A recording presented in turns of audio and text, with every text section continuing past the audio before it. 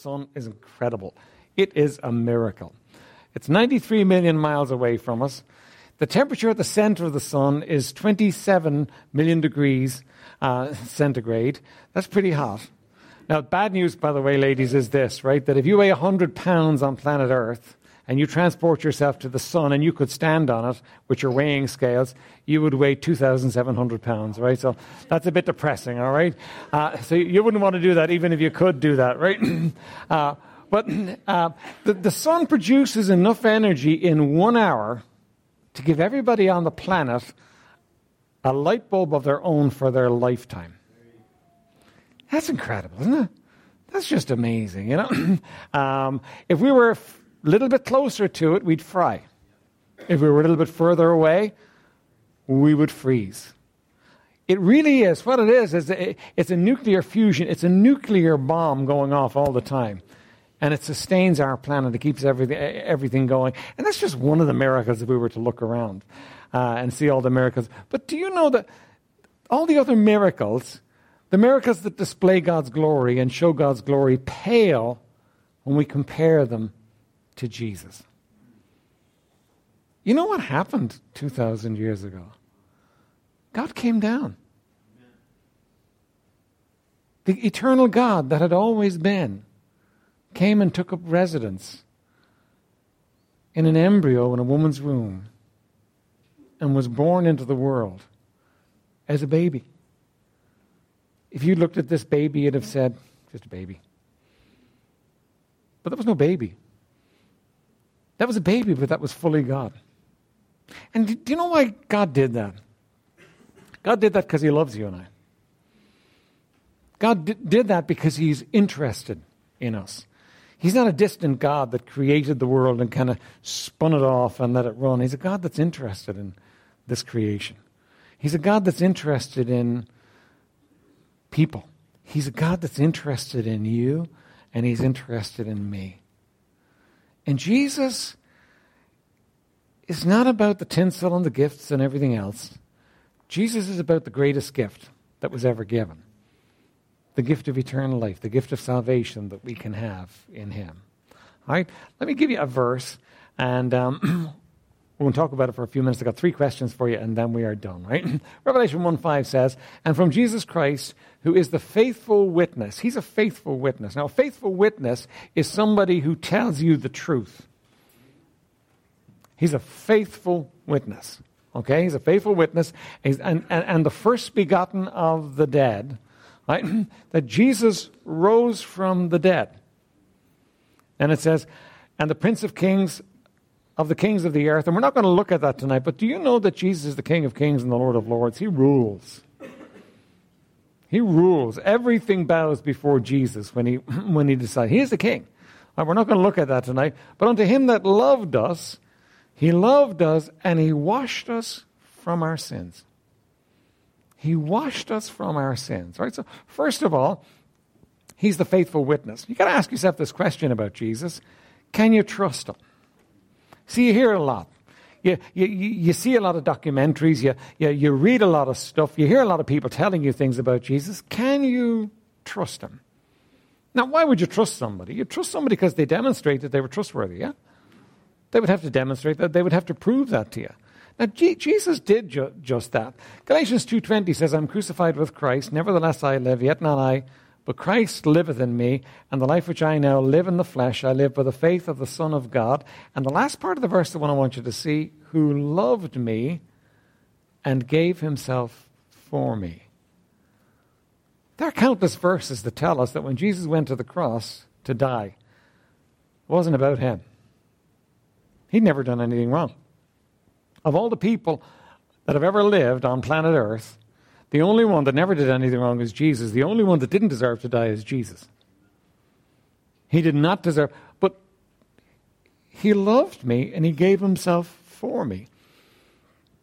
He loved you and he gave himself for you. Anybody else ever die for you?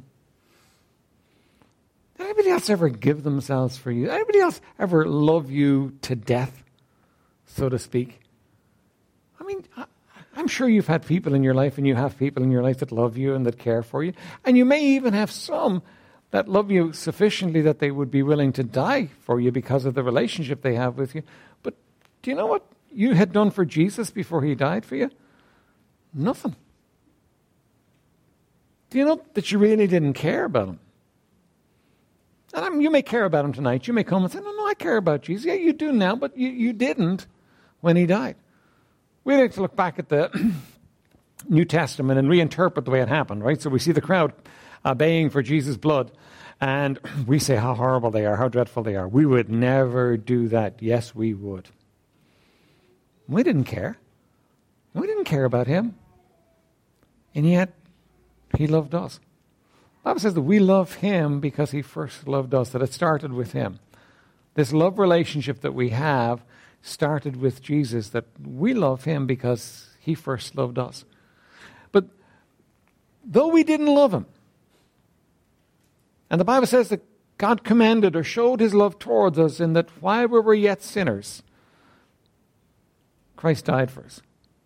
Though we didn't love him, though we didn't care about him, he died for us. That's a love that we don't understand, isn't it? That's a miraculous kind of love. That's a love that goes deep. That's a love that's rich and that's powerful. You know, I think if somebody loved me enough to die for me, I could trust them, don't you? And I could give you a whole lot of other reasons why Jesus should be trusted, but you know what? That's the basic reason. Because he loved me and he gave himself for me. I can trust him. I can depend upon this one who loved me so much that he gave himself for me. So yes, I can trust him. Second question is this: can he help me? Now, it's all right and fine to come on Christmas time and look at the baby in the manger. So cute, so sweet, so wonderful, so nice. But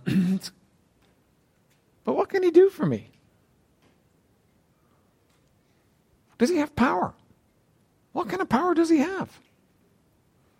Well, the Bible says this about him in Romans 1:4, that he was declared to be the Son of God with power according to the Spirit of holiness by the resurrection from the dead. Do you know that Jesus not only died for you and I, but he also rose from the dead?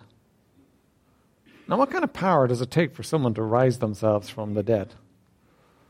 What kind of power does it take for someone to rise from the dead when Satan wants them to stay dead? And the Romans want them to stay dead, and the Jews want them to stay dead, and yet Jesus rose from the dead. Book of Ephesians talks about it and talks about the amazing, incredible power that it took for Jesus to rise from the dead, but he did. The grave could not hold him. The tomb couldn't hold him. The stone wasn't heavy enough to hold back Jesus. Jesus rose from that tomb. He walked away from that tomb, proving that everything he said was true, because he said he would rise from the dead. He had been saying it all along. His disciples, of course, weren't getting it. They weren't buying it. But he'd been saying, listen, I will rise. The third day I will rise from the dead. They didn't get it. They didn't understand. That just seemed like a pipe dream to them. But Jesus rose from the dead, proving that he had power. Now, what kind of power does he have? Well, he has power to save you. But he has power to step into your life and to work in your life too. Do you know that God never intended for man to live a grim, hard, difficult life all by himself?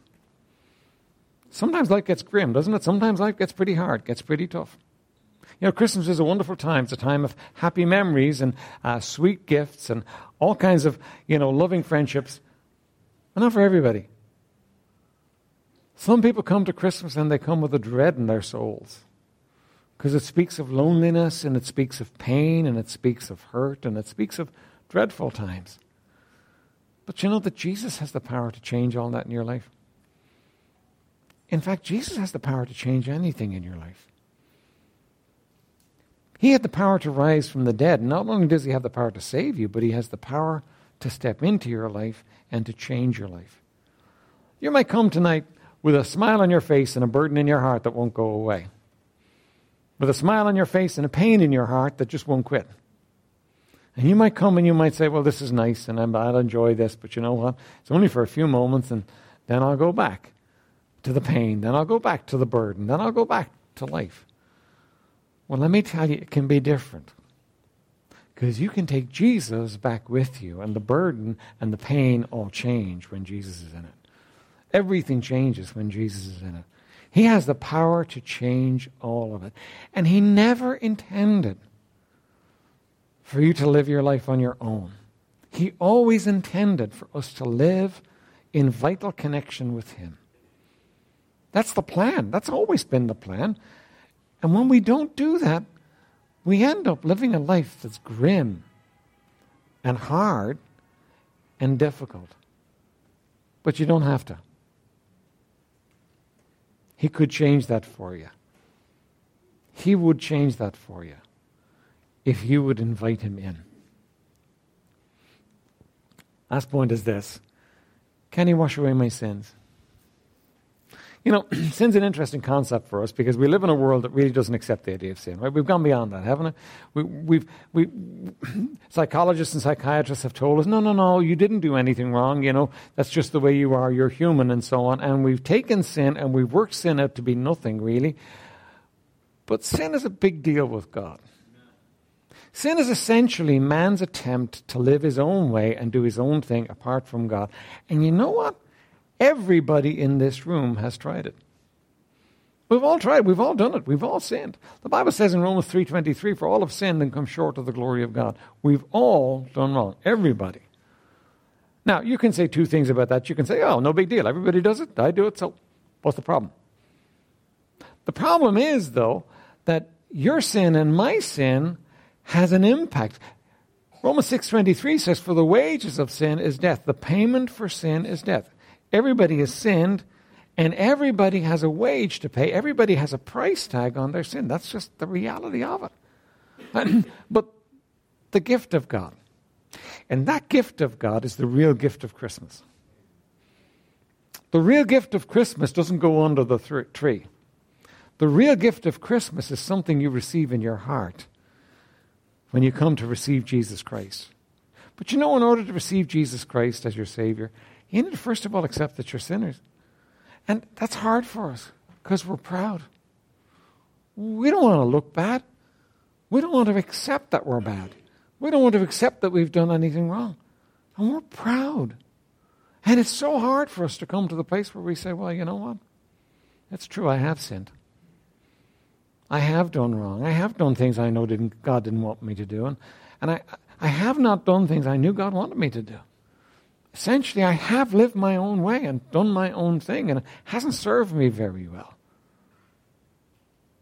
And there's a price to pay. But there's a gift to receive. Isn't that good news? That's what Christmas is all about. It's about this gift, this great gift that's available for us to receive. But the gift of God is eternal life through Jesus Christ our Lord. Now let me talk to you a little bit about eternal life. Eternal life is not just something that you get when you go to heaven. Eternal life is the very life of God that he plugs you into when you get saved, when you trust Jesus Christ as your Savior. He plugs you into that life. That becomes you. You become part of the life of God. He plugs you into that life when you get saved. And he gives you eternal life. It's a gift. You can't earn a gift. It's Christmas time. How about, you come to some friend and you offer them a gift and you say, here's my gift to you. And they say, how much do I owe you? Well, that's not a gift then, is it? You'd be insulted. Well, it's a gift. I want to give it to you. It's a gift. Salvation is not something you earn. Aren't we raised with the idea that, well, if I'm good enough, and I live long enough, and I do the right things, and I've earned enough favor with God, then somehow, when the scales are balanced, my good deeds are going to outweigh my bad deeds, and I'm going to get into heaven. I'm going to earn my way into heaven. The Bible says, no. It's a gift. It says, by grace are you saved through faith, and that not of yourselves, not of works, lest any man should boast. It's a gift. Do you know that God has a gift for you tonight? A gift that's free, that he wants to give to you, but he won't force it on you.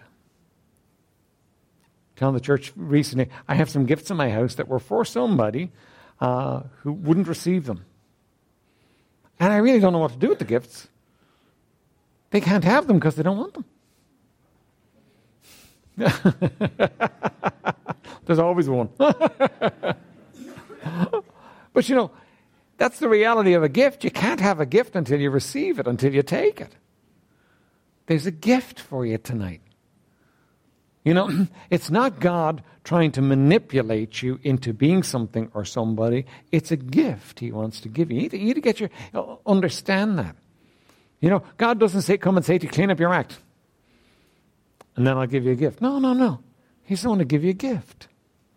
If you accept the gift, he steps in and he helps you clean up your act.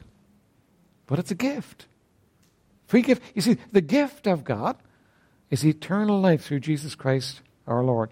Don't miss the gift of Christmas. Don't miss what God wants to do in your life. God wants to give you this gift. Romans 10:13 says this, and this is how you receive the gift. You're going to say, this is too simple. You know what? I thought that too. Simple it is for me, expensive it was for him.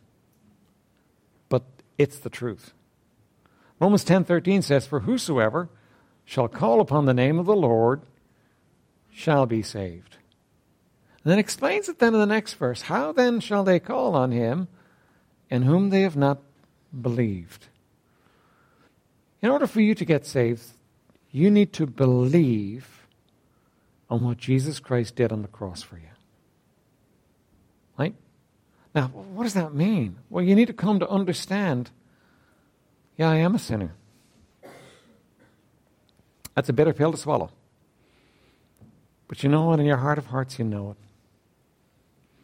In your heart of hearts, you know, no, I'm not perfect. No, I didn't get it all right. No, I'm not right for heaven. In your heart of hearts, everybody knows that. But you've got to come to the place where you accept that. And that's a bitter pill to swallow. I think there are many people in hell today who refuse to accept that fact in life. And because of their pride, will pay eternally for their own sin. Even though Jesus had a gift he wanted to give them. You got to come to the place where you believe, I'm a sinner. I can't help myself. I'm hopeless and helpless by myself, but he's a Savior. And he would save me. And believing on him, you call out to him, and you know what he does? He saves. And he changes.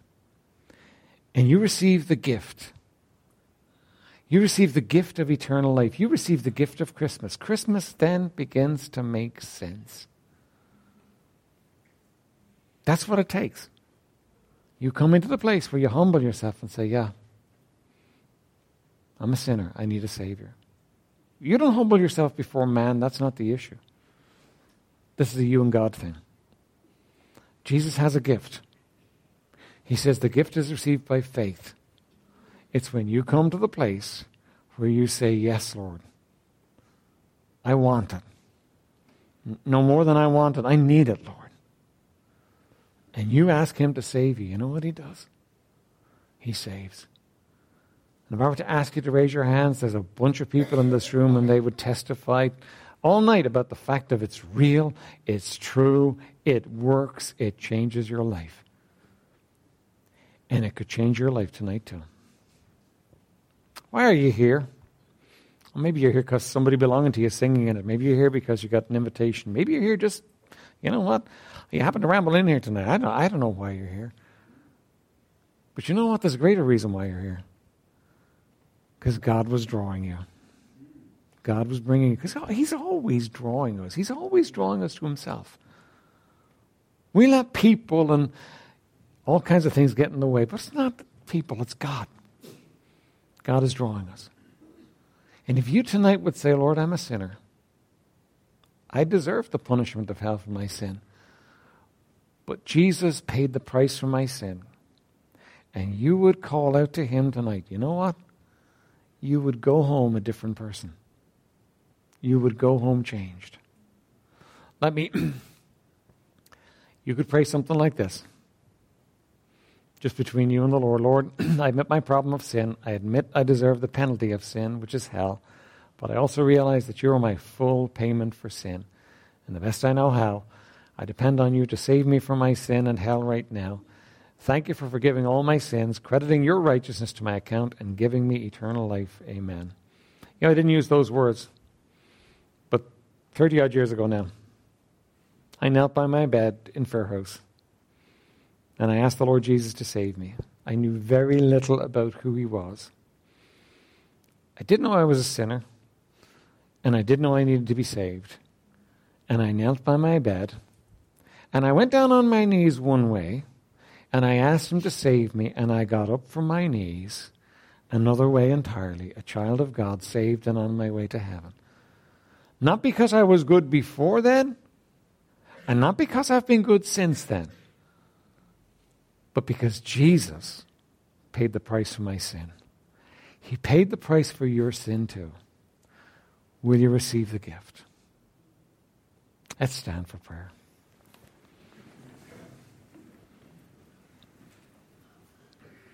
I'm going to leave that screen up there for a moment. I'm going to just take a moment and pause, and I'm going to ask each one of you to pray.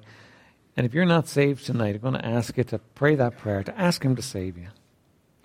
You know, it's not about people. It's not about what they want of you or what they expect of you. It's about you and a God that loves you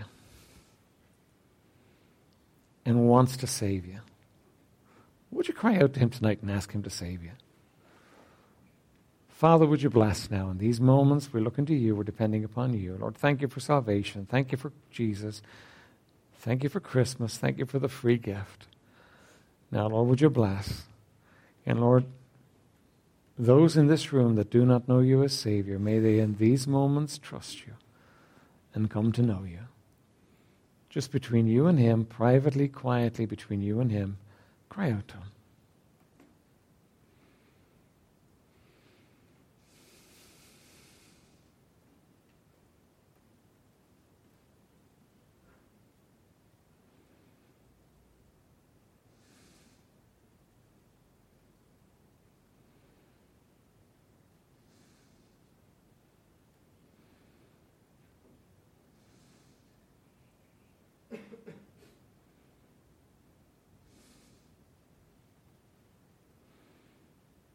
Now, Father, we thank you for this night. Thank you for the beautiful singing that we've heard. Thank you for touching us, Lord, and for being in this room. Lord, I do trust that you're working in hearts and that souls are being saved. In Jesus' precious name.